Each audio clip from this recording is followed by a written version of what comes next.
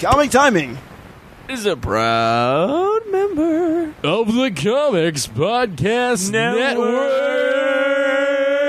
Bitch. Print it. Hey there, folks. My name's Ian Levinstein, and welcome to episode 147 of Comic Timing. Now, right off the bat, I'm going to let you guys know that the sound quality of this episode, or at least the beginning of this episode, is going to sound a little different than you're used to because I'm using the setup at my office to record this introduction here, and they obviously have different microphones than I do, and things are slightly different. And you'll probably wind up hearing the honking horns and stuff outside because for some reason traffic has been incredibly bad today, and I've had the pleasure of hearing it all go by from this office window of mine. So what are you guys going to hear on episode 147?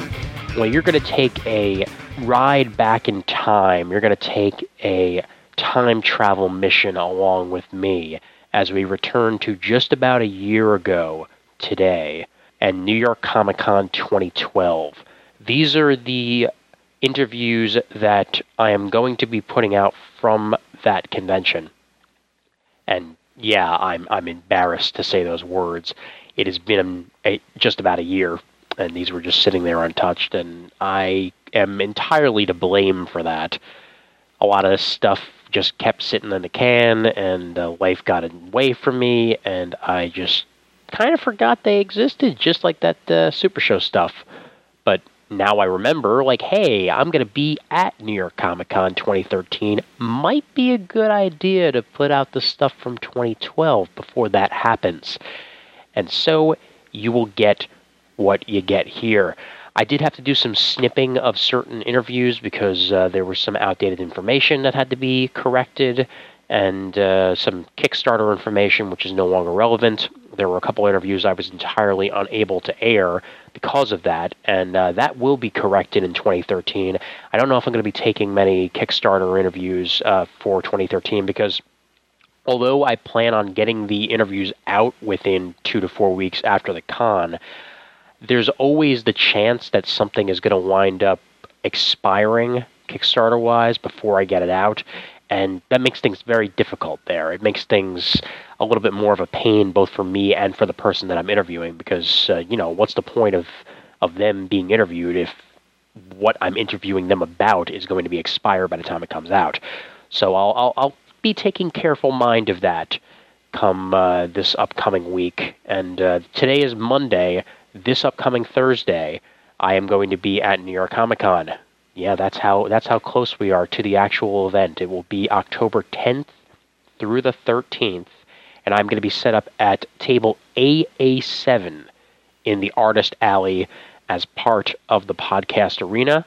Comic News Insider, Indie Spinner Rack, Comic Geek Speak, Comic Book Pit, the Multiversity podcast, which is going to be splitting a table with me, and Daryl Taylor and the Taylor Network are all going to be part of the arena, as well as some others which are outside of the arena but are still going to be podcasts that you'll be able to check out there. We're going to be in the back of the North Pavilion of Jacob Javits Center, the back of the Artist Alley, and you'll be able to find all of us there set up throughout the week. And if you have a wares that you would like to hawk on me, please go ahead and find me. I will have my usual 2 mics set up as well as the roaming microphone.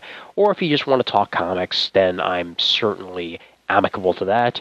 And as usual, I will have comics for sale as well as some DVDs to try and get them out of my hands and into the hands of people that will appreciate them further than I have. So what's new this year at New York Comic Con? Well, other than the location, the live stream is back, and I want to tell you guys all about that before we get started here. In partnership with Twitch.tv, New York Comic Con will be streaming live from the main stage, Empire Stage, and show floor all weekend long. So be sure to check out both channels this year at Twitch.tv for the most exclusive behind-the-scenes content from New York Comic Con 2013, the best 4 days of the year. And I'm not even just saying that because it says that right here in my notes. It's because it's my favorite time of the year. It's It's my home con, guys. You know, I get to take the train to this thing. I get to go home and sleep in my own bed and then go out to a convention. You know how freaking awesome that is? You know, no travel involved other than my usual commute and then hauling my ass over to Javits. And I cannot wait until next year for 2014 because then we'll have the 7 train. And for those of you who don't live in New York, they've been working on a 7-train extension that goes all the way out to the Javits Center. As of now, you got to take a train to 34th Street, Herald Square, and then walk over, or you can take a train to 42nd Street and then walk over from the Port Authority. Soon, you will be able to take the 7 train all the way to Javits. And no more of that long-ass walk or waiting for a bus. Life will be so much simpler, and we are a year away from that. So I will enjoy my final year of schlepping before we have an extension to make life simpler in that aspect. So once again, head over to NewYorkComicCon.com for all of your information. There's a banner on the Comic Timing site at comictiming.net. that will direct you there, or you can just follow my words and head there as well. And even better than that, I'm not even told to say this. I'm just letting you guys know that anybody who has a guidebook app will be able to install the New York Comic Con mobile app directly inside of Guidebook this year around. They're not playing around anymore. They're not doing their own app and trying to compete. It's just through Guidebook. That's it. Much, much simpler. I thank them for having me in Podcast Arena, and I thank you guys for listening to this show. We are now approaching episode 150. We are now 3 episodes away from that big number, and I have some huge plans in store, and as we approach that episode, I'll be able to tell you more about that. I'll be confirming a few things at New York Comic Con. And once I figure that all out, I will pass it along to you guys. And as always, we are sponsored by Discount Comic Book Service at dcbservice.com. If you are a first-time user of DCBS, use the promo code CT8 to get an additional 8% off on your first order with Discount Comic Book Service. They are 50% off both DC and Marvel trades and hardcovers this month, which is freaking huge. But there's one book in particular that I am going to tell you guys to pre-order, and it's under the other section. This is not an Image book, a Marvel book, or a DC book. This is an independent, but it's a book that's near and dear to my heart because it's a book that I helped happen. And that's right, Comfort and Adam, your favorites, Comfort and Love and Adam Withers, are soliciting this month through Diamond, the first time that they've been able to do that, Rainbow in the Dark, the complete series trade paperback.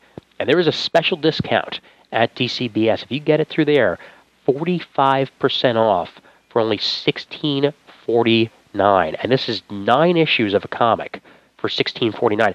It's not even just a standard 9 issues. A bunch of these are extended pages. So like you'll have one issue be like 35 pages instead of the standard 22. So you're definitely getting your money's worth here, and I would suggest you go out there and do that. They've done art touch-ups for this. There's a whole bunch of bonus features in the back of the book. It's 100% worth it. Check it out at DCBS or at your local comic book shop if you don't want to do that. But again, it's available for 45% off on DCBS, so that's certainly worth it. And you can still use the digital storefront through DCBS to get some extra money back on your order. Star Wars Darth Vader and Cry of Shadows #1 is 50% off for $1.75 this month. Teen Titans Go #1 is 50% off for $1.49. And Avatar Last Airbender The Search Library Edition, 50% off for $19.99. And a whole bunch of other deals you'll find at DCBS. Go ahead and do that. So without further ado, here are all the interviews from last year. And again, you'll be getting this year's interviews in a much more timely fashion. Probably within a month's time, because I ain't letting this happen again. Enjoy.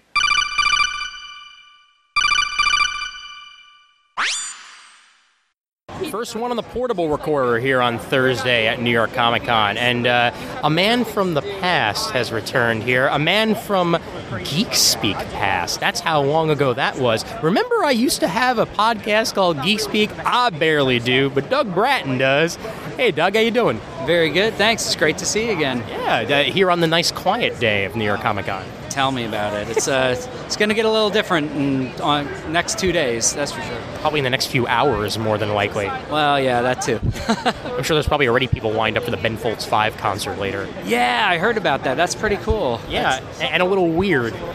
Yeah, well, they got to step up their game. San Diego has every celebrity in the world there, so, whatever you can do to try and compete. I guess so. Speaking of stepping up your game, how goes Pop Culture Shock? It's doing very well. For your listeners who aren't familiar with me or my comic, I do a newspaper comic panel called Pop Culture Shock Therapy. It's self-syndicated to about 50 or so college and alternative news weekly papers around the country. Nice. It's also on the web at popculturecomics.com, or they can like it on Facebook at facebook.com/PCSTcomics.com.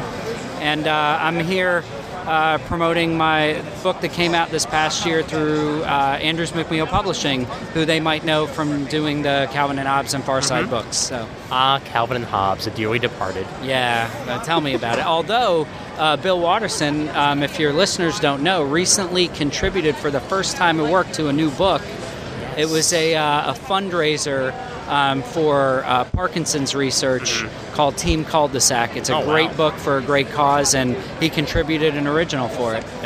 It's good to see him back in the game in one way or the other. He's amazing. Really, really fantastic. So tell us a little bit about this one. This one's a little bit different than your previous books. I mean, it's got comics in it, sure, but it's got commentary and stuff like that as well, correct? Yeah. When Andrews McMeel picked it up, they told me they wanted to do something a little above and beyond just a standard best of collection. So this one's titled The Deranged Stalker's Journal of Pop Culture Shock Therapy. It's a long title, but if any of your listeners look it up on Amazon or on barnesandnoble.com, they can pick up a copy or in bookstores. But it's essentially, the book is put together as if a crazy stalker was reading my comic at a local college and started tearing out all his favorites, but he keeps it in this crazy journal, and he starts sending me emails and correspondence, and police get involved, and it's just it's pretty wild. But the funny thing is, I wrote this when I did the kind of the commentary and the funny things that go along with that. I wrote an introduction as if this really happened, right? And it's very tongue-in-cheek, and I think 80% of people who read it would get it, but some people did not. Oh, God. So I was contacted by some relatives and readers who actually thought I was being stalked. And the FBI. Yeah, exactly. So there was some concern for my personal safety, which was kind of funny and kind of cool. Oh my God! Considering that last night I just watched Cabin in the Woods, I've got a really interesting storyline going through my head right now, and for some reason the song "It Always Feels Like Somebody's Watching Me." Very appropriate for this book. Although I'd probably get sued if I used it. So. Well, I just used the 3 seconds that you're allowed to as is Creative Commons. Well, and this is this is educational for your audience. So sure. Fair use. Certainly. Use. So do you expect to do similar books in the future where it's not quite collections, but maybe its own narrative around the strips? I don't know. It's interesting. It probably depends on how this sells. Will determine, of course, if the stalker comes back for a second prison journal or something like that. But I have been working on another book. It's going to take me a while because it's all original and it's not my pop culture shock therapy work. When it is at the point where it is ready to come out, I will certainly stop by and let you know about it. Awesome. Fantastic. Something new and exciting. Yes. I enjoy new and exciting things. Absolutely. As do your fans, I'm sure. Give the website one more time. Sure, it's popculturecomics.com, or if they go on Facebook, if you just do a search for Pop Culture Shock Therapy, it comes up, but it's facebook.com/PCST Comics with an S. CS. That's it. And you still have the old school newsletter and everything, correct? Where they just get email. I kind of stopped doing that once I did Facebook, but people can sign up for it, and I do send out occasionally notices of signings or things like that. Cool. That I'm doing. Fantastic. Doug, always a pleasure to see you. Enjoy your 4 days of madness. You too. Thank you very much, Ian. I respond with mwahahaha. You see, the kids, they listen to the rap music, which gives them the brain damage, with their hippin' and the hoppin' and the bippin' and the boppin', so they don't know what the jazz is all about, you see? And it's day 2 here at New York Comic Con, the first full day, even though yesterday was 3 to 9, so I guess that sort of counts as a full day too. I'm here with David Daub of Dusk Comics. David, how's New York Comic Con treating you so far? I'm doing damn well, I would say. Pretty Good. damn well. Good. As long as you can put the word damn in there, that means that things are going pretty well for you. So tell us a little bit about Dusk. Well, Dusk Comics is it was born from our flagship title, where I was with a couple of publishers. I was trying to get my own book out, and it didn't really work. So I thought, I learned enough from them. How hard could it be? Right. Obviously, I learned my errors of that. But Dusk originally was a kind of a vampire, old-school story, and I've just moved into... I took myself seriously instead of just doing a vanity press thing, which there's nothing wrong with that, but for my vantage point, I had to own up and say, no, I'm publishing full-time. Well, full-time, don't live off of it. But so I have everybody from... I'm actually here with Monarch Comics. They're New York-based. I'm aware of them, yeah. Okay, cool. Yeah. So I do their trades, but I do everything from... I have the only Malaysian manga in the U.S. Okay. And a compilation of stuff from Norway. So it gets pretty eclectic, because at the end of the day, it's still my publishing thing. So it's not vanity press, but it's what I like. Right. It's interesting how a lot of indie guys have to make that choice eventually when they're publishing things themselves, like whether or not they're going to continue just being themselves or whether they're going to take new people on and go to that extra, that extra step to be officially a publisher. Yeah, because it is a hard decision, because most of us, we all get into it because we have a story to tell. Right. And we want to do our thing. And you kind of have to subvert that need initially to want to bring on other people. Sure. Because it does take away, it's not bad, but it takes away from the art side, because you're doing a lot of business stuff. Yeah. There's, days and weeks I don't do writing or any creative things. I'm doing the publishing and the marketing and all. And you got to love that, or it's a different type of love. You got to try and balance things. Yeah. I mean, well, come on. I'm sure that there are months where Joe Quesada doesn't draw. So, I mean, there's, to compare it that way, I mean, you got to balance the business side. But when he was an artist, there would be months he didn't draw too. So that is true. So maybe that's not the best comparison. But what are you gonna do? I don't know. So Malaysian comics? Yeah. I actually, when I first decided to do full publishing, I did open submissions. And I was very clear. It's like you have to have a finished book. It has to be at least a light R, because we all know how comics are still things. So, and I got a lot of not what I asked for, a lot of scripts and pictures and whatnot. And I'm like, this one's about my cat. Yeah.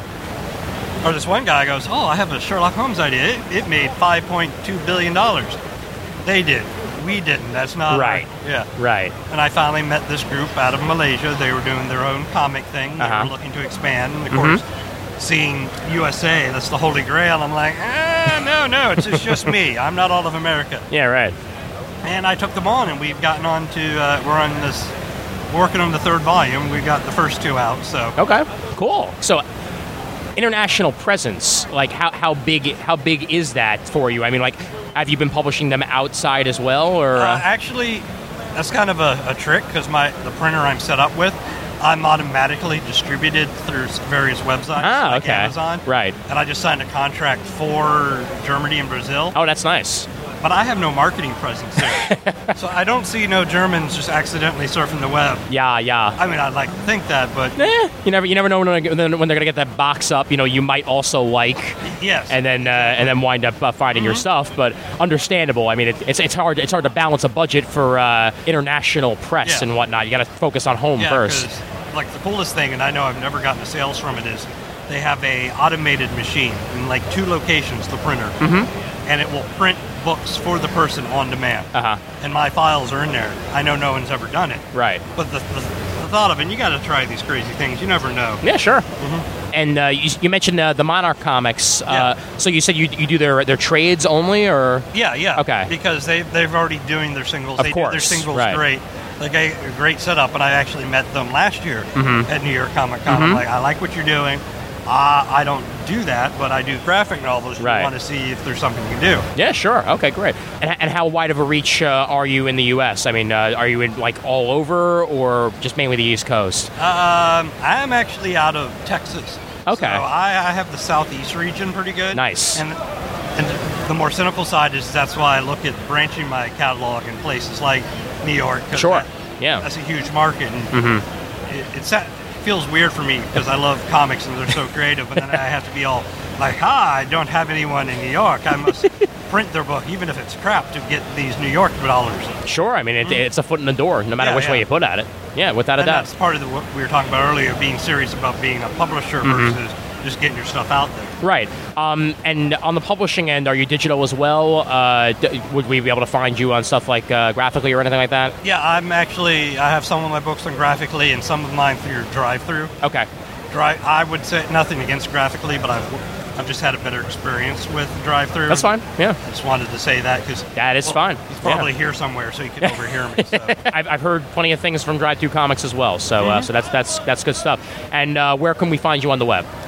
You can find me at dustcomics.com, and you can find my partners in crime at monarchcomics.com. All right, fantastic. Well, David, thanks for joining us here on Comic Timing, and you still got about 2.5 more days ahead of you here, so enjoy the journey. What the hell was that with Thursday? I mean, really. Seriously. Ugh. Oh, my God. I'm done. Have you ever had deja vu? Let's go portable this time, shall we? We're here on Saturday at New York Comic Con, joined by a returning guest, Mr. James Asmus. James, how's it going? Really well. Aside from losing my voice, I actually feel great. I think we've all lost our voice at this point. After karaoke last night, I have about 70%. By the end of the day, it'll probably be about 40. Where were you karaokeing? West 4th Street, actually, with some of the CBR guys. You got to invite me next year. I will certainly remember to do that, man. Yeah, for sure. So something got announced here, huh? Yes. This morning at the Image Comics panel, my first creator-owned book, which I co-wrote with a good friend of mine, Jim Festante, who's actually here. Say hi, Jim. Hi, Jim. Hi, Jim. Which works, because I could be talking to you or I could be talking about myself. Exactly. Jim. We try and keep it easy for people. Yeah, and I will vouch as James' co-author that he is a mean karaoke machine. Oh, my God. I've been known to pull out a Jewish accent on the song Sex and Candy. So, yeah, I do my best. So tell us a little bit about the book, guys. Yeah, well, it's called The End Times of Bram and Ben. And basically, it is folks just like you, me, and our friends getting caught in the biblical apocalypse. And one of the guys gets raptured in a clerical error and sent back to Earth. And he takes what he saw in heaven to inject himself straight into the middle of the apocalypse and try and change how it goes. Yeah. So there's, complete with angel and demon fights. Hilarious beheadings, sexy times, and basically you get to see a filter of how a couple different people would react if they suddenly find out they have 7 years of the earth being slowly destroyed in a war between heaven and hell. How do you react? Some go all in and party till they drop. Some folks get super scared and start trying wheeling and dealing with forces of evil, Or find God, or go the extreme other route. Yeah. And so it's a 4-issue miniseries from Image. The first issue is 32 pages of story content for $2.99, and that's a 22-page book from there. Sweet. With a cover by Jim Mahfood. Oh, yeah. Mahfood. Yeah. Where has he been lately? I feel like I haven't seen a sequential art for him in a while. Yeah. Well, he did a Tank Girl mini last year. Okay, cool. But he was working a lot more on sort of like his gallery art and stuff like that. So sort of coming back now. Yeah. Our artist on the book is a German cartoonist we found, and his name is Rembrew, and he is really fantastic. Sort of the closest thing I could compare it to is a little bit more, a slightly less angular, like the art from Chew, Tony Guiri. Yeah. But it's super expressive, really crazy. He can draw anything, like architecture, monsters, all of it is really fantastic. But we wanted to give people a sense of the book, and I feel like Jim Mahfood's sort of like punk rock spirit of comics translates really well. We were lucky enough to get him to cover the first book, and you totally did this on purpose, adding another Jim into the mix, didn't you? We feel like we didn't have enough. Yeah, we tried to convince our artist to change his name, but no go. Oh man. Yeah, what is German for Jim? Rembrew. Yeah, just shouted very loudly. Oh, yeah, no. As we know, that's just the German language. You just scream on the top of your lungs. Very harsh. Exactly. Man, you get some of the best artists to work with. I really do. It helps that whenever we talk about stuff coming up, and it's like, Clay needs an issue off. I interrupt by going like, okay, well, here's 6 guys I want to work with before I leave this industry or get thrown out. And, luckily, every once in a while, they go, you know what? I think that guy's available. That happens. So. Yeah.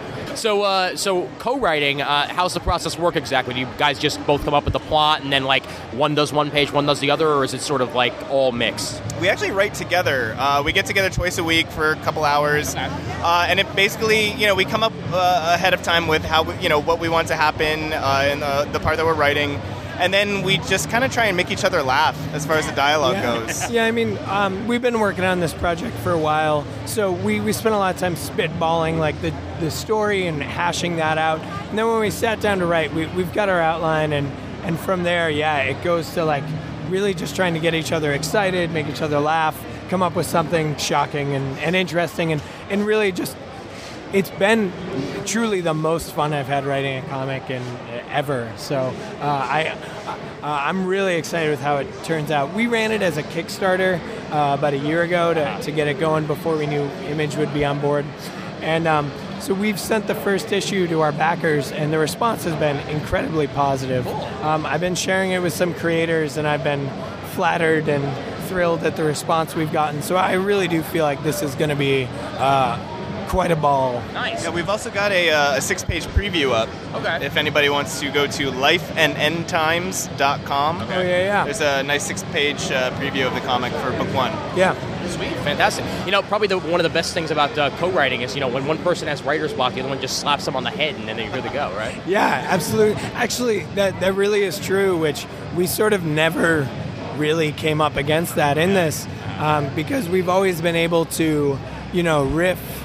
I almost said argue, but we never really argued about anything. Well, I mean, I also, I'm learning. I come from a more of a sketch comedy background, so this is my first time, writing a book. So I James is, he's kind of is established. Yeah, I mean, this little thing called Gambit, Thief of Thieves. Yeah, so I kind of just I follow his lead on But see, I need him to help me stop writing people stealing things. Any other Marvel stuff in the pipe, or just mainly Gambit and your indie stuff? Yeah, no, just Gambit and the indie stuff right now. I'm still living in Los Angeles and suckling on the Hollywood teat a little bit in my other time. So the Hollywood teat. I'd love for there to be a blog, like a TMZ style blog called the Hollywood Teat.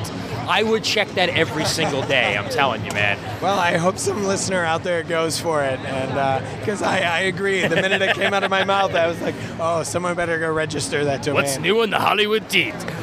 Give everyone your personal websites and any other websites that you wish to, or Twitters or Facebooks or LinkedIn's, whatever the hell you feel like. Great, thank you. I did finally break and create a Facebook fan page for myself, which felt shameless, but I wanted to stop telling my, aunt who doesn't care about comics every time that I had a new page to show or something. Nice. But so you can find that there.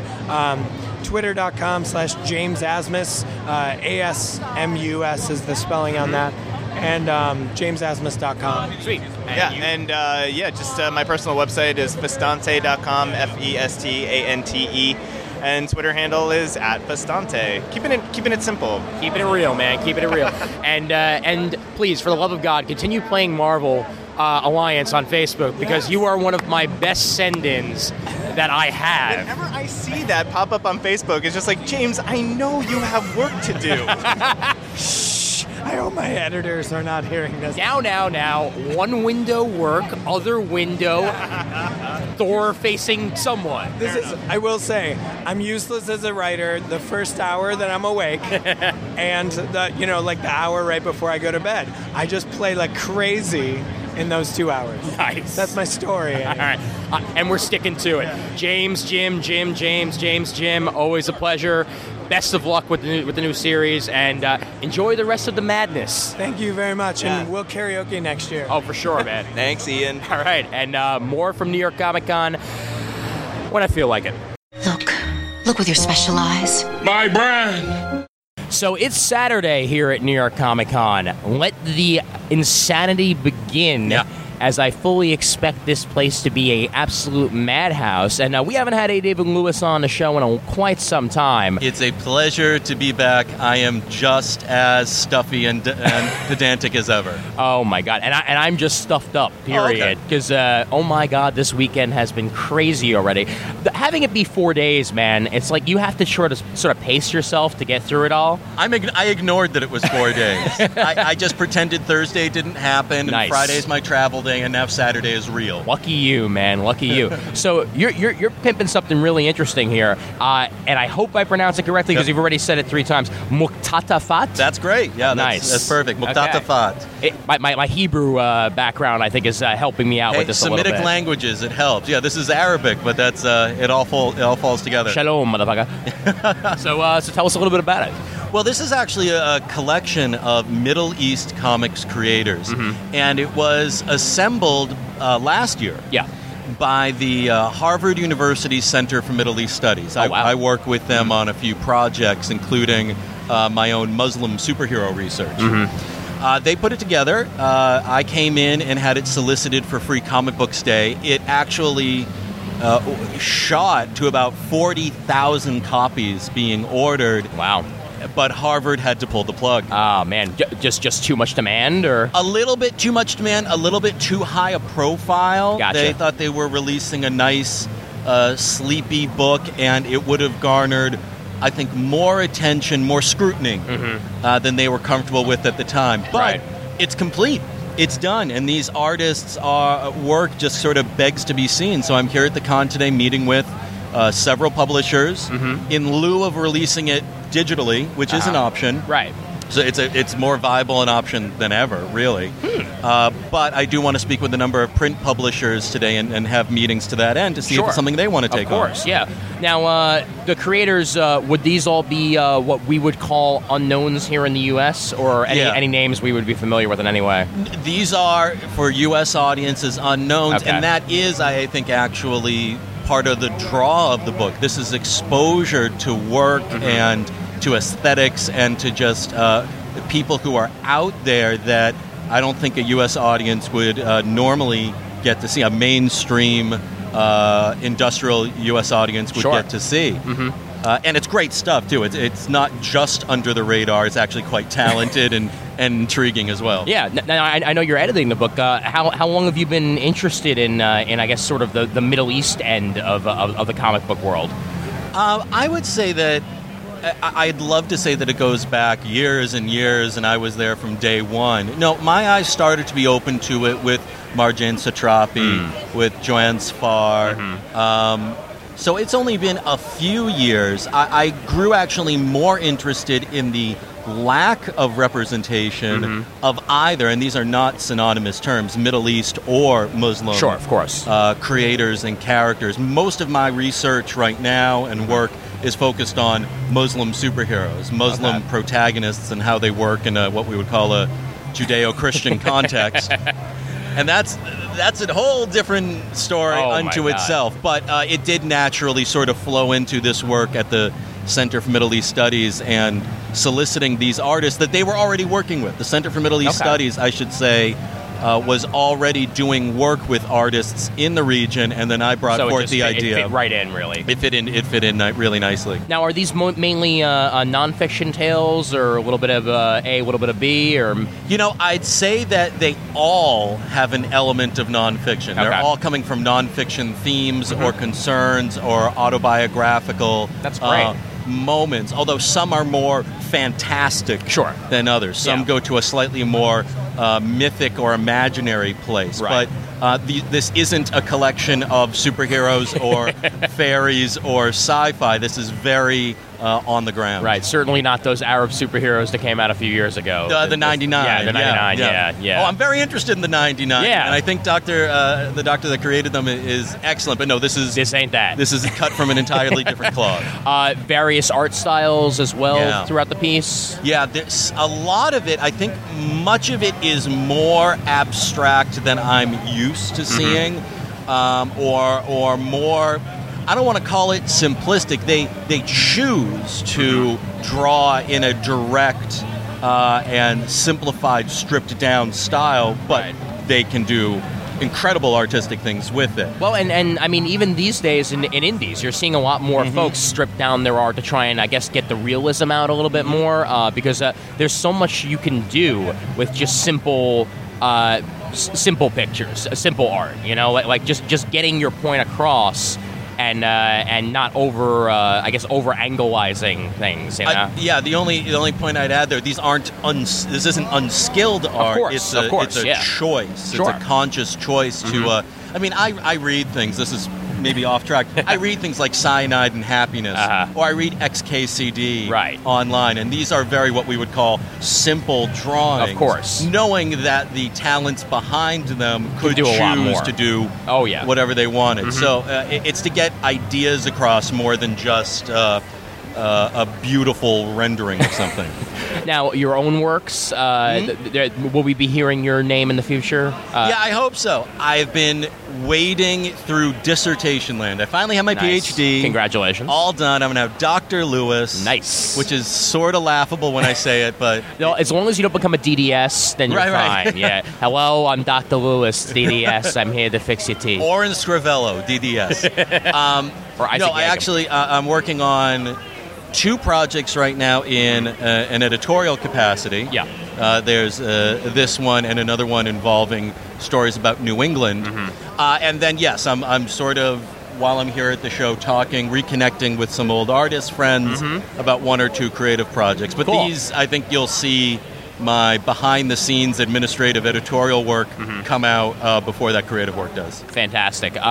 Give everybody a website where they can find out more information on Muqtatafat. Muqtatafat. Right now, the best contact point would probably be my website, www.captionbox.net. But I should add that this does originate at Harvard University's Center for Middle East Studies Outreach Center. So they should be credited, and you can see interviews with some of the artists there about their general work. My site will have a greater focus on this specific volume. Great. And any social media presence for these for this yet? Facebook, Twitter, whatnot, so on and so forth? Soon. Okay. Yes.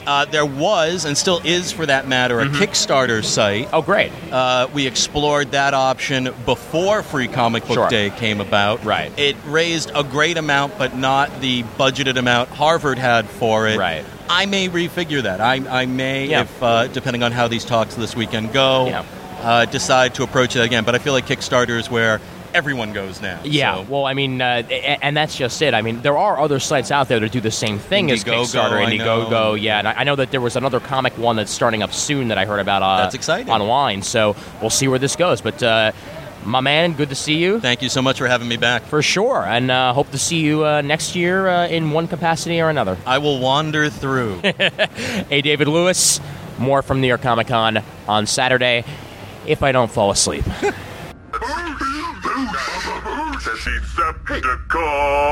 Sing the song more than you bargained for.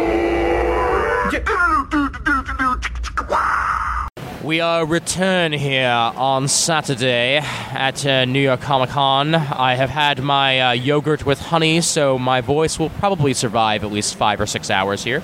I'm here with Matt Kelly, who's pimping out a new mostly webcomic, correct? Mostly webcomic, that's right. Mostly. Mostly. You know how these things go. If it blossoms and matures into full-fledged comicdom, hopefully someday it'll see print. Well, tell us all about it. I'd love to. My comic is called Annabelle Avery, Steampunk Girl. So Annabelle Avery, Steampunk Girl, and she is sort of like a 1880s Rocketeer meets Indiana Jones. Okay. And she gets on all sorts of adventures once her uncle, who's the Minister of Technology, goes missing. He's kidnapped, and it's right in front of her eyes in broad daylight. His guards are knocked out. One of them drops a rocket pack on the ground. She's like, I gotta go find him. She straps it on, and it's just a blast from there. She meets crazy inventors. She goes into like a Mos Eisley cantina filled with steampunk crazies. She encounters the Loch Ness Monster. There's giant robots. Oh, wow. Cyborgs. I mean, you name it. This book has it. And it's kind of like in the style of Raiders of the Lost Ark. I was watching that a couple months ago when I came up with this idea, and I was like, you know what? That movie is relentless. It's just like action scene after action scene after action scene. Indy, I mean, he's a great character. Harrison Ford brings a lot to the role, but there's not a lot of talking. He just keeps getting into scrape after scrape after scrape, but he has such a fun time doing it that you don't mind. And, and it's great. So I was like, how do I emulate that in a comic book form? So this is what my attempt here. And a little earlier than the indie films, so you've got yourself a whole new time period to work off of. Exactly. There's a lot of things in the steampunk genre that haven't been tackled yet in kind of like a mainstream action adventure format. So I think the time is ripe for something cool like this. Cool. Now, as I saw in the preview you showed me, you've got multiple artists working on this. This is correct. Yeah. This is my first webcomic, and so I decided this would be a good time, since this is my first time doing a webcomic, maybe bring on some artists who are less experienced, and maybe some first-time talent that are breaking through. They want to make their mark, and so popping each other's cherries. Exactly. Why not? Yeah. Sort of like high school relationships. Oh dear. Except, well, hey, you brought it up. I made a terrible mistake. You did. You dropped that bomb. You put that out there. That's fine. It's all good. What's our rating on this podcast? Our rating is whatever the hell I want it to be. It's all good. Yeah, so I went online. I got some friends. I got a lot of friends who are artists, and in my day job, I work with artists all the time. So I decided that I would bring them on board. So each chapter, it's a weekly series. Each chapter is about 6 pages. Yeah. So I figured that would be a good commitment for an artist to jump on for 6 pages. They draw it up. I do the lettering and the coloring myself, and we throw it up on the website. It's www.annabelleavery.com. 2 N's, 2 L's. I couldn't help but think when you pitched it just now, reminded a little bit of the Secret Adventures of Jules Verne. You remember that sci-fi show from the I do remember 90s? that. Yeah, it's very much in that style. When I was thinking about what my influences were for this, I kept going back to back to the 80s, before steampunk was ever even a thing. Do you remember that movie, The Adventures of Young Sherlock Holmes? Yes, I do. That had a huge, profound influence on me, and I read that and a lot of other books. There's a Philip Jose Farmer. He's a sci-fi author, and he wrote a series called River World, and it's all about, well, it's too hard to explain, but basically there's these crazy steampunk stuff that happens in this book. Right. And if you're interested, it's an amazing book series, and it was before steampunk was ever a term, before it was even a word. So this has been gestating in my mind for a long time, and it's great that shows like Jules Verne and other things that are out there. I know there's another comic a couple other steampunk comics that are out there. I'm glad that it's coming to the forefront. It's a great genre. It's interesting how steampunk has almost become a lifestyle in some ways. It's very interesting you bring that up. I have one of my friends is a photographer. Her name's Babette Daniels. Babette, there's a plug for you. Wow, look at that. And she does nothing but exclusive steampunk photography. She takes pictures of people that live this life, you know, and that's not me. You know, I'm more of a regular Joe, but it's fascinating. I mean, people really have taken this on, unlike anything we've ever seen before. I mean, you don't see people, dressing up in Star Trek costumes, going to their job. I mean, maybe that one lady in the documentary Trekkies, but that's it, really. I mean, but you have some of these people that they go to clubs, they hang out in bars with goggles and brass knuckles that extend over their whole fingers. So, well, hey, I mean, just like goth was a thing that came out of nowhere. Now steampunk is the next step, I guess. Exactly. Yeah. So give everybody the website one more time, and how much content is currently on there? Sure. The website again is AnnabelleAvery.com. Annabelle Avery. You can also find it on Facebook. We have a Facebook fan page. Just type in Annabelle Avery Steampunk Girl. Right now, as of this podcast, this recording, the prologue is up. So it's a perfect place to jump on. And there's each chapter is going to go up each week. So every Friday, there'll be another chapter up on the website. You can read it there. I'm also going to have PDFs and CBRs for people to download if they want to, read it in that form. That's fine. Yeah. And the first season runs for about 8 weeks. Okay. So then we're going to take a break, and then we're going to ready the second season. That'll debut next year. Fantastic. All right. Well, Matt, best of luck to you. And, Thank you, Ian. And welcome to the world of comics. Thank you. Yeah. A great debut, I hope. Welcome to the world of more show after this. I flipped the pig. Look! It ain't a con if I don't talk to Lytle at least once. Julian, how's it go? What's up, Ian? What's up, Comic Timing? I'm back on the show again. But I noticed that. I mean, because a lot of them are kind of standoff. Higher. As high as you can go. How'd it go, man? How'd the weekend go? Oh, man, it went great. I made a little bit of money, messing people. Chilled out, stayed out too late in New York City. Raise the brand awareness. That's right. Raise the awareness up. Yeah, man, this is how I do, man. It's all right. It's all right. It's all good. No, it's just, I'm talking about this other stuff over here on the side. He's going to be listening to this thing in the background. And I'm you talk about that other stuff. It's okay. I promise my name is not Rich Johnston. I will not, none of this will go on any website but my own podcast. It's all right. It's all good. It's all good. That, because let me tell you something. Yeah. I caught, I do a show called Fantastic Forum. I was at the Harvey Awards a couple of years ago. Yeah. Caught on film this dust-up between Mark Waid and Sergio Aragonés. You're the one. Oh, my God. Wow. I never released the footage. Other people did. I only talk about it. As far as I know, anybody else can only talk about it. Gotcha. I actually have footage of the punch being thrown. And pretty... What? You didn't put that out? Yo, that's a world star hip-hop. You need a Blu-ray with extra features on that shit right there. You need color commentary from Waid and Aragonés.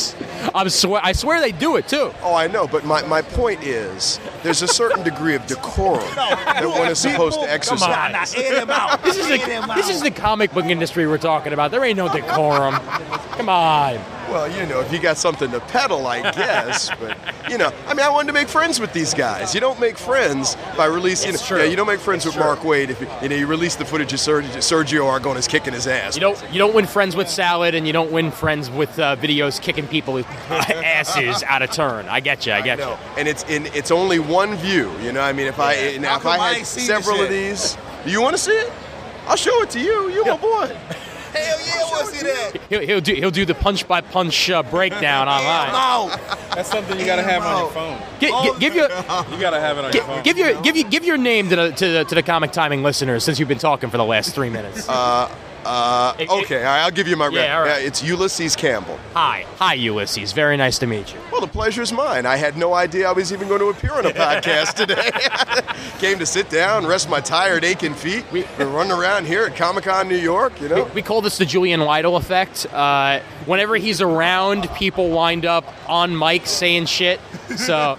It just sort of happens. Well, I'm extremely impressed that he's being as vocal with you. I did a little feature on him a couple of years ago. And he had all them lights in my face, man. Do you see a camera here? There's no camera. Oh, yeah, he's cool. He's very glib now. Oh, yeah. You turn the lights on, the camera, all of a sudden it's like, I'm Julian Lytle. I'm an artist. I'm not supposed to be on camera. You're supposed to be Rick. You're supposed to be Ric Flair, man. How could you not? That level. I gotta get to that level. I ain't up to that level yet. Yeah. I got a lot more practicing and styling and profiling to do. When you get to that level, you'll be able to take the camera. Yeah, I gotta get my sunglasses. You know, Rick in the Ross's road. ugly ass can be on camera. I have no idea why doesn't he know when he shouldn't be on camera.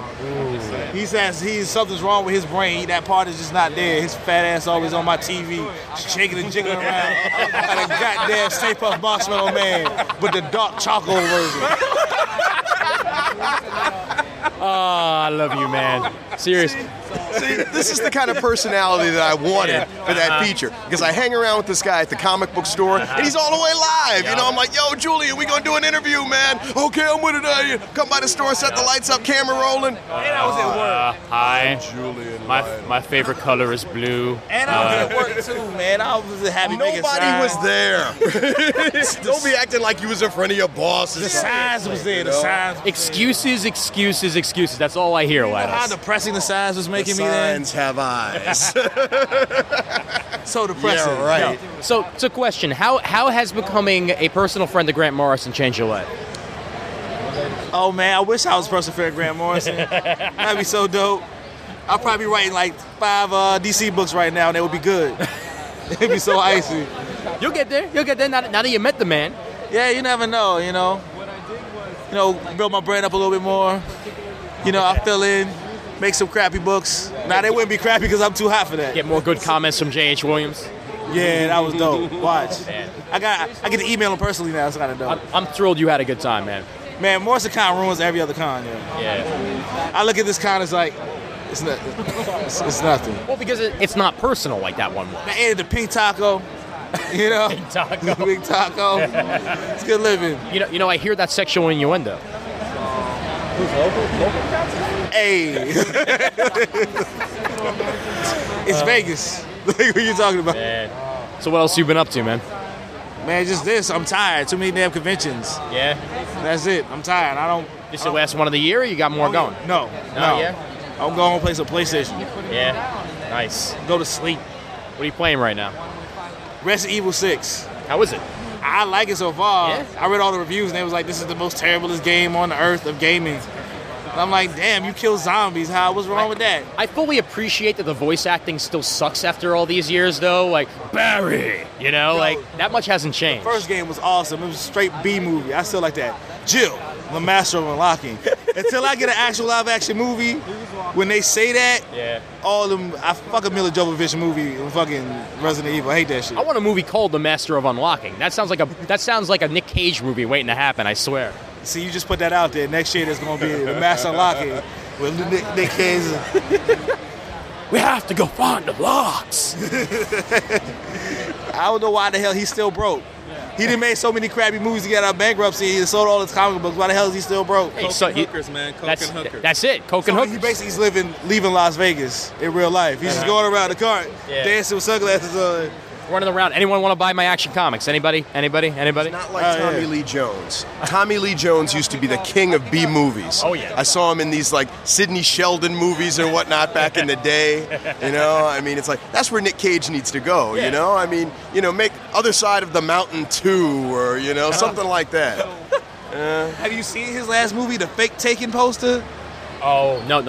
I didn't. The movie is like Fake Taken. Really? Yeah, except it's him. So it steals his family. I hope he has a secret set of skills or something. I hope it's called Took. Like it's actually something worse than that. I don't remember it because it's that bad, but it's actually something that bad. Oh God! And it's a movie posted the whole night. It's Fake Taken. Oh. And they started promoting it when Taken 2 was getting promoted. Like, yeah. You sketch leave Liam Neeson's hustle alone. He lost his wife. Now. He has many skills. That's right. He's also a lion. Soon, freaking Nick Cage. Yeah, Lion Jesus. I'm glad I never got those books as a kid. Somebody would have told me yo, there's some books where some kids go into a closet and they meet Lion Jesus and they fight a witch. I'm like, really? Yeah. And they have a freaking, was it a mouse night? A mouse knight. That's some more bullshit. Let me tell you something. That's a very popular series of books, and it's because, the guy knew J.R.R. Tolkien. Right. Apparently they were drinking buddies, I think that they used to probably drop acid together and they'd outdo each other, Like, hey, there's no lying Jesus, story. Though. Well, he was just bad. Aslan is lying Jesus. I watched the movie. And there was also no you hit puberty, so you go to hell in any of the Tolkiens. Well, okay, I'll give you that. But, but the whole fact that they had Christmas, all right, he might have been symbolic of Jesus, but hey, let's face it. He came back. He got whipped and shit. What the hell? I was so salty when I found out what the hell this was. Yo, Lord of the Rings is hype. My man Gandalf, they got freaking Thou Shalt Not Pass a Fire dude. You upgrade, you level up. Gandalf upgraded, became Gandalf the White on some Final Fantasy shit. The Balrog. The Balrog. Balrog is good. My Balrog is a black dude that punches dudes in the face. I was gonna say. Yeah. Don't you mean M. Bison in Japan? Mike Bison. Mike Bison. Oh, don't get me started. Don't get me started on that. Let me tell you something. Yeah. I love that movie. Troopers, I've just received new orders. Our superiors say the war has been canceled, and we can all go home. Dude, that's the movie that killed Raul Julia. Hey, let me tell you something. I was watching that with a buddy of mine. We're drunk off our asses. It was like 2 a.m. All of a sudden, watching that scene that I was talking about, we reverted back to 13-year-old kids. Oh, yeah. At the end of that movie, it's like, who wants to go home and who wants to go with me? We're like, I want to go. I want to go with you. Come on, Shotgun. That's the way I felt when I watched the 80s Fright Night for the first time. How they gonna have a fresh dude playing the American dude?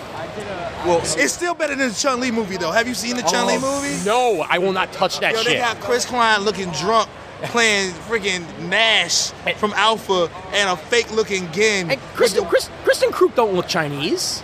She look Asian enough, I guess, but yeah, no, she doesn't. I guess for them, they have the dude from the one lame dude from the Black Eyed Peas, the one that does nothing. It's freaking Vega. And poor Michael Clarke Duncan, again, dope apper. At least he kind of looks like Mike Bison.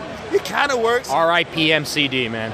Seriously. Yo, I'm still sad about that. Oh, they made freaking M. Bison into like some white dude in a suit.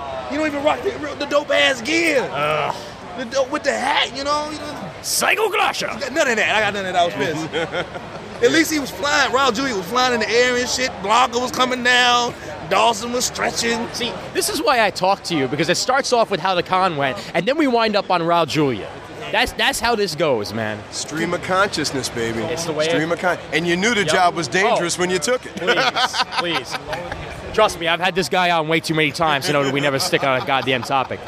All that, it all goes back to my damn brownie, my brownie sundae. I'm still mad. That's it. Now I got to make sure Martheus listens to this one, too. That's right, because that's some bullshit. Yeah. You know what I'm saying? How you going to take the last joint? All right, here's how we do, all right? Super Show, back. All right. We get there nice and early. We get yourself 2 Sundays. So they going 2 Sundays. Yeah. What's going to happen? The chico comes like, I got a Sunday. Why you got a Sunday when you working? Why you eating a Sunday? Briars, 50 cents, man. 2 for $5. 2 for $5. 2 for $5. 2 for $5. Get some Hershey syrup. Yo, what's the best thing you drew all weekend, man? Macho Man. Ooh. A Macho Man sketch. Snap into a Slim Jim. I gave him a cup of cream because the cream always rises to the top. And the cream. Ooh, yeah. That's my shit. Dig it. I'm still pissed that Lex Luthor killed Elizabeth, man. Man, that's just real life. Yeah. That's just sad. Ogre, man. I don't even want to think about that stuff. Yeah, Macho Man dead, Elizabeth dead. Yeah. Lex Luthor somehow still walking around. Yeah.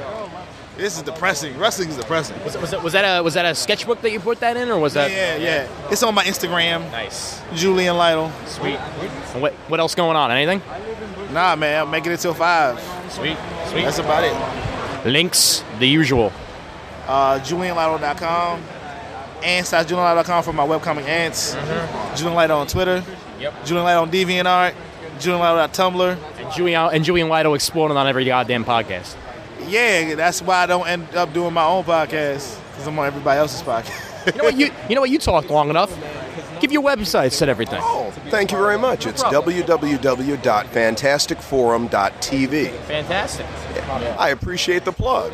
by all means, I plug people. That's what I do. And we might have more from New York Comic Con if anyone else wants a microphone stuck in their face. There was a little Spanish flea, a record star, he thought he'd be. He heard of singers like Beatles, the Chipmunks he'd seen on TV.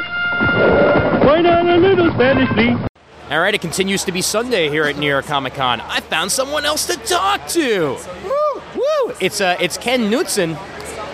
Got it right. Yep. Go me. I found my monkey's name is Jennifer. I don't even remember where. Like about 10 years ago. It's still running, huh? Yeah, that's probably when the first issue first came out. So you've been with me for the long haul. Thank you. No problem. I mean, the trade. How long ago did that come out? Because I have that as well. Yeah, the first trade collecting the first 6 issues and extra stuff came out a while ago.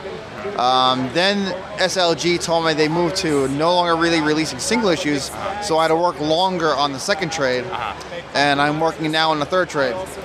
Cool, right on. For those unfamiliar, tell them a little bit about the book. It's a very cute story about a little girl and a monkey, and the monkey's crazy because it's a male monkey that the little girl treats like a sister. She puts him in a dress. They have tea parties with stuffed animals. The parents have him neutered, declawed, and bonk him in the head.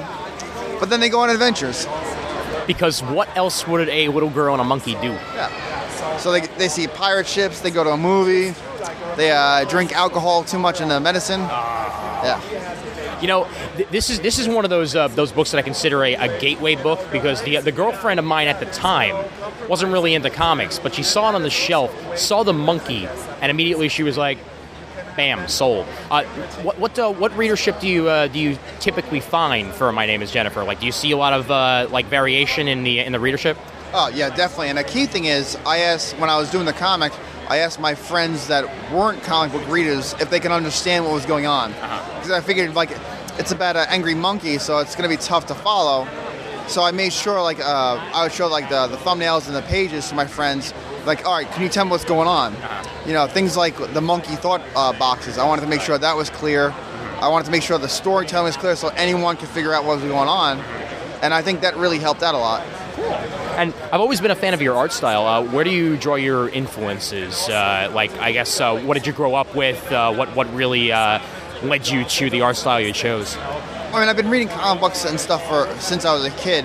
But when I went to SVA, instead of just like a regular comic book school, I took a lot of fine art classes, and a big influence was a teacher, John Ruggieri.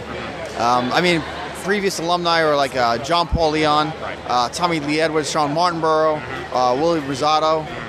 These are you learn how to draw, and it's a very instinctive way to look at things. You know, it doesn't necessarily have to be super realistic, but it's a lot of, especially when you combine it with Jack Potter, who passed away several years ago, Joe Orlando. You get a lot of spotting blacks and a lot of shape-oriented stuff. Sure. Yeah, I mean, it doesn't have to be super realistic. You just got to get your point across. Yeah, and when you combine that with the other two, with John Ruggieri, the other two big influences in that school were Walt Simonson and Klaus Janson. It's not bad to have guys who know how to draw to help you out. Seriously, it's frickin' Simonson, for Christ's sake. Yeah. And what's cool is they recognize people who really try hard. Like my buddy Jerry Ma and I came through together, and we're friends with Walt Simonson and Klaus Janson now. So, Klaus Janson inked the first two covers for my comic. Nice. Walt did a back cover for it. These are prized possessions. Okay. I am jealous of you right now, just even saying the words, well, I'm friends with Walt Simonson. I'll tell you right now, Walt Simonson and his wife, Louise Simonson, are the nicest people you will ever meet in the world. I got the pleasure of meeting them at a small show in Reading, Pennsylvania about 2 years back, and they are absolute sweethearts. Walt was sitting there the entire day just putting free, 3-minute sketches in everybody's sketchbook, and it's amazing what he can do in such short time. Oh, yeah, definitely. And it's even better when, you get him and Jerry has him and Larry Hama at the booth. Once you get those guys talking about this, it's all you just sit back and don't ever stop. Seriously, you just want to put the microphone there and just record it as a special session and just release it for everybody. It would be awesome. Definitely, yeah. Yeah, for sure. So give everybody your website. Let them know where they can find more information on your stuff. And, Facebook, Twitter, whatever else you got, throw it in there. Yeah, I mean, I'm on everything. Just Google Knutson. It's spelled Knudtsen. Okay. I'm on Facebook, Blogspot, Tumblr, Instagram, all that fun stuff. Everywhere you can be social. Exactly. Including at conventions. You're damn right, because I got a microphone in front of you, and that's called being social, bitches. What? Do you have a personal website, or? Just the Ken Knutson Blogspot. You know, I'll throw the images on there. Sometimes I explain the useless story of how I come up with them. Fantastic. Well, thanks for joining us here, Ken, and enjoy the last, let's see, it's 3:12 right now, so a little less than 2 hours here at New York Comic Con. No problem, Ian. All right. More. Everything's fucking wonderful! As I discussed the pronunciation of my name and hers, Alex DeCampi joins me here on Comic Timing. Alex, how was your weekend here in the wonderfully spacious Artist Alley? It's been lovely. We're kind of back in Siberia. I mean, I always tell people to bring their passport when they come visit my booth. Like, take a left at the polar bears, take a right at the gulag, and you're there. Nice. But we've actually had a really good con. Lots of people stopping by that both knew us and had never heard of us. And we love the ones that never heard of us because we make new fans. Sure. And I've had posters and flyers and stickers to give away for my new books. And they're always really popular. And everyone has been really appreciative of the art of In Valentine, the book I have out now from Image with Christine Larson, who's just over there. Cool. Pointing on a radio podcast, always good. Yay, Alex. It's okay. We can understand. Especially if you say point. Yes, point. And the art on the poster for my thriller Ashes, which is coming out next year, which was a Kickstarter project. Valentine, 350 pages, supernatural thriller, non-stop action, all color, beautifully illustrated by Christine, a Philadelphia artist. Was originally a digital comic, which did super well. We had 350,000 downloads. It became kind of a cult hit. Great, yeah. And now we've collected it, and so selling books so we can finish it. Then Ashes was a big Kickstarter project, and it's just being finished now, and it's in pre-order. Sweet. It has an amazing roster of artists. Again, it's a thriller story. I tend to write thrillers. Right. And people always tell me to talk more about your story, but first I want to tell you about my artists. Sure, by all means. Sienkiewicz. Oh. I think we all know who that is. Big painted section at the end. Yep. R.M. Guerra from Scalped, who is one of the most amazing artists that ever. He's just amazing. Definitely. Colleen Duran, the woman, the legend. Carla Speed McNeil, the woman, the legend. Dan McDade, who's done a bunch of work for Oni, and he's like the next big thing. He's got a line like Mazzucchelli crossed with Will Eisner. It's like looking at his ink work is like looking at sex. It's great. You've got freaking all-stars here. Boom! And my covers. Let me tell you about the covers. No. I do have some amazing cover artists, from Dan Panosian to Viktor Kalvachev. To Coop, the pinup artist, who's done an amazingly sexy pinup cover to issue 5. Nice. Fantastic. Wow, and you are so concise, too, with everything right now.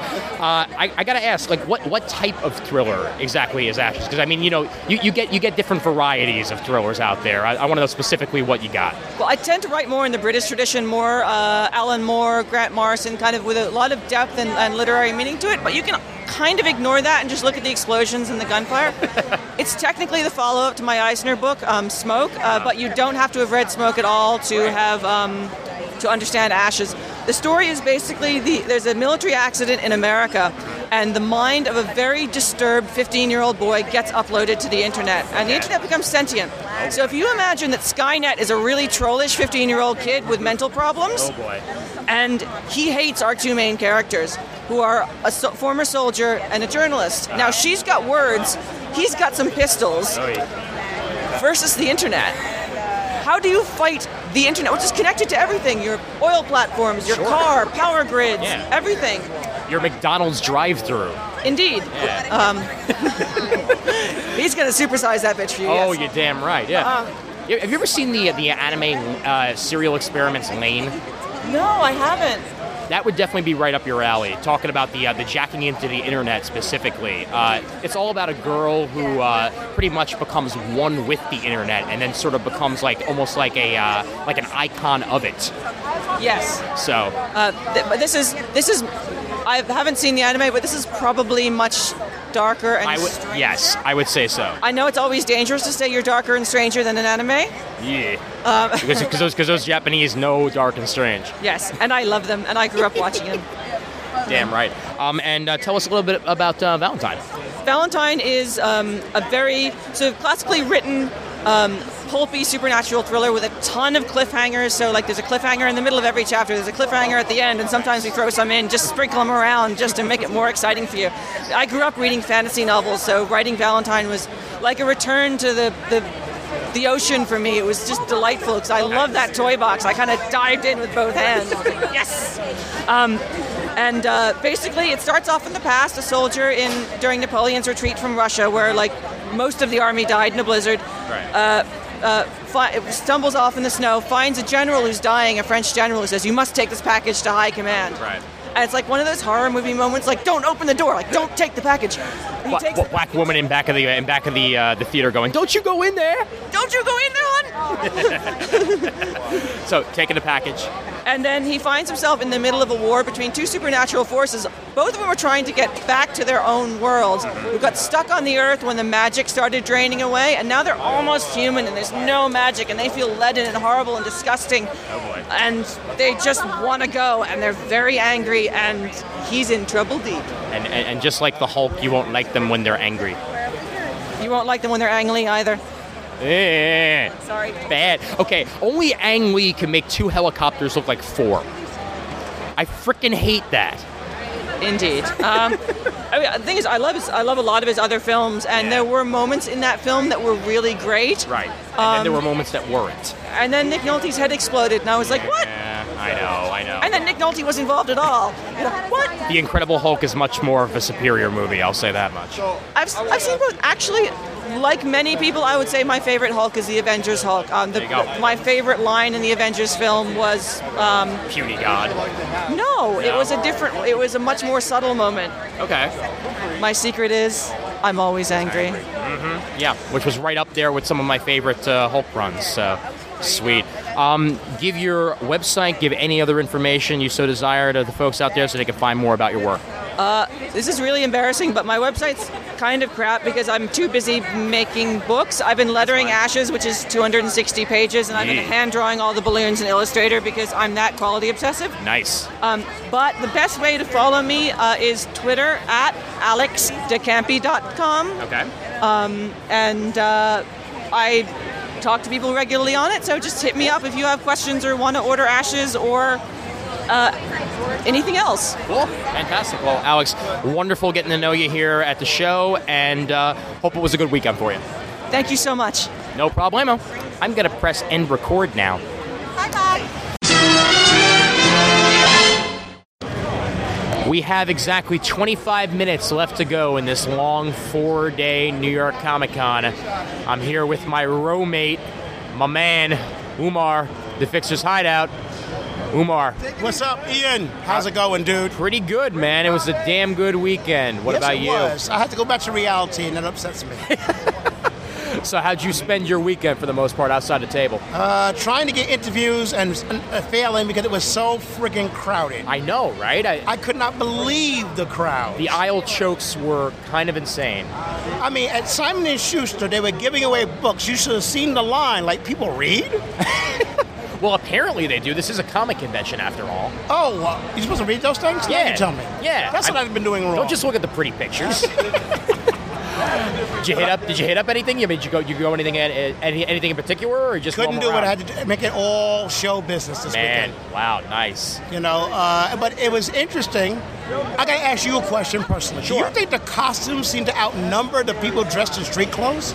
You know, I said to you earlier this weekend, and I still think it's about 60-40 street clothes to costumes. It just felt like, wow, a lot of costumes this year. This has become almost like the Dragon Con of the East. No kidding. When it comes to cosplay. And most of it's good, too. Actually, I have to admit, there were no slouchy ones except for the people who were doing the joke costume. Right. But everyone really put the work into it. I'm not even joking. My favorite joke costume of the weekend were the rapper Captain America and Iron Man that were walking around. No, I like the guy who was the redheaded guy with the Wonder Bread hanging from him, and he said gingerbread man. Awesome. Oh, that's amazing. Right on, man. Favorite thing you saw this weekend, whether it be costume, whether it be anything else? The favorite thing I saw this weekend... Hot women. That's the costume I like. Well, hot women are here all the time now, Yeah. so... But I have to say, the favorite thing I saw this weekend, what I have to say, was Mr. Paulson doing the Nations of the World song in the Yakko voice. Oh, my God. He did it twice. Awesome. Yeah, and he remembers every single word. I can't even believe it. I mean, I know he did it once, but wow, just the way he just fires it off. It's just amazing. I love this man so much. I mean, the voice actors in general are still one of the draws for me, you know, and whenever I hear them do their characters dead on years later, it's good stuff. It's good now, stuff. I couldn't get to the Kevin Conroy. That line was ridiculous, and it was in this hall. But you know what? You can see Kevin Conroy anywhere. I mean, I know. he does the conventions, he does events, he does all this other stuff. That's why I didn't bother with any autographs this year, because I figured, you know what? I could see them somewhere in a smaller setting and not have to wait like 80 minutes online, you know? And my favorite thing that I heard was Brian Azzarello was totally embarrassing the DC booth. Oh my, really? Wow. Too many people, more than one person told me that he was not exactly in the personality to attend a Comic-Con. Well, it's funny you mention that, because not just there, but at the Watchmen panel. Word? At the before Watchmen panel, it was one of the most awkward moments you could imagine. At one point, he actually says to the crowd, "I don't understand why you people even like Rorschach." Wow. Yeah. And the whole thing felt like spin to everybody that was there. I myself didn't attend, but everybody who's reported on it has pretty much said that it was like they were doing their best to try and feel enthused about a project that they really were not actually excited about. Well, John Byrne, you don't feel so lonely anymore. Looks like everybody's going crazy. You hear that, Liefeld? You got company now in the angry department. I don't know what to tell you. Oh, man. Oh, what a con. Yup, and you gave away an Xbox. Uh-huh. We gave away an Xbox and a set of Phoenix Saga. Nice. Original comics. Man, you are the man. You always have been. You always will be. Finally, my booth created a bottleneck at the con. Yeah, because now you're giving away free comics. Yeah, right? Quick. Website. www.thefixers.com. We got a fan page on Facebook. Like us. Love us. And love us, yeah. Shill, Damn my right. shill. Umar, see you around. Come on down. You know you're always welcome. Damn Skippy.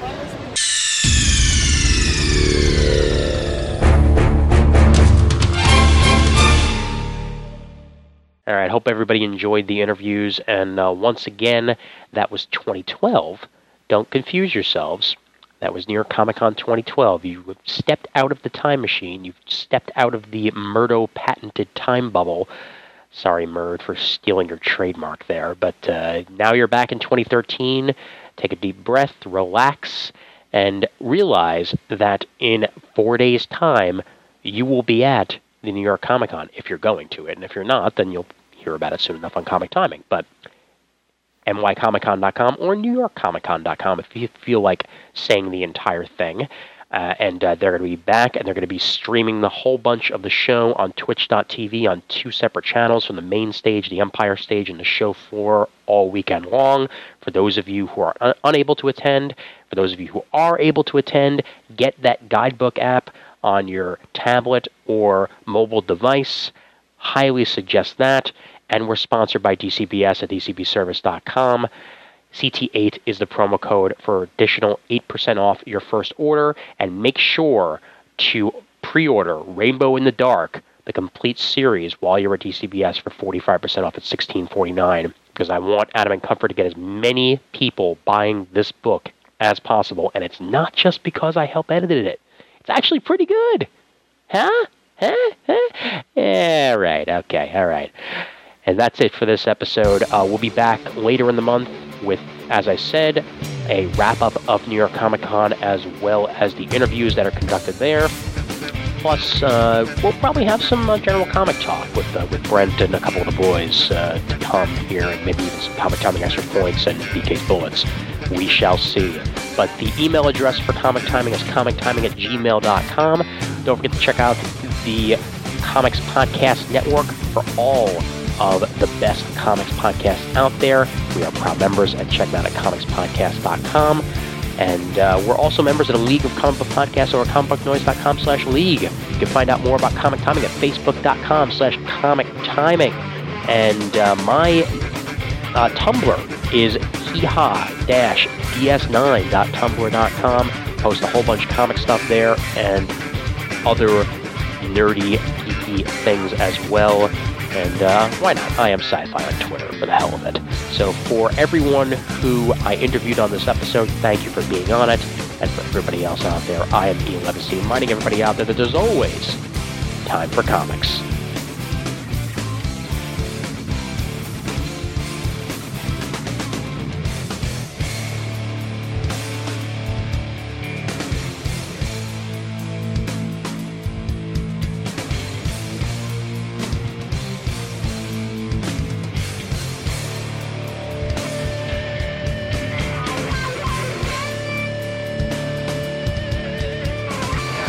And I bet you know the phonetic alphabet too, because you're like, oh yeah. I've had every single substitute teacher ever call me Ian Levinstein at least once.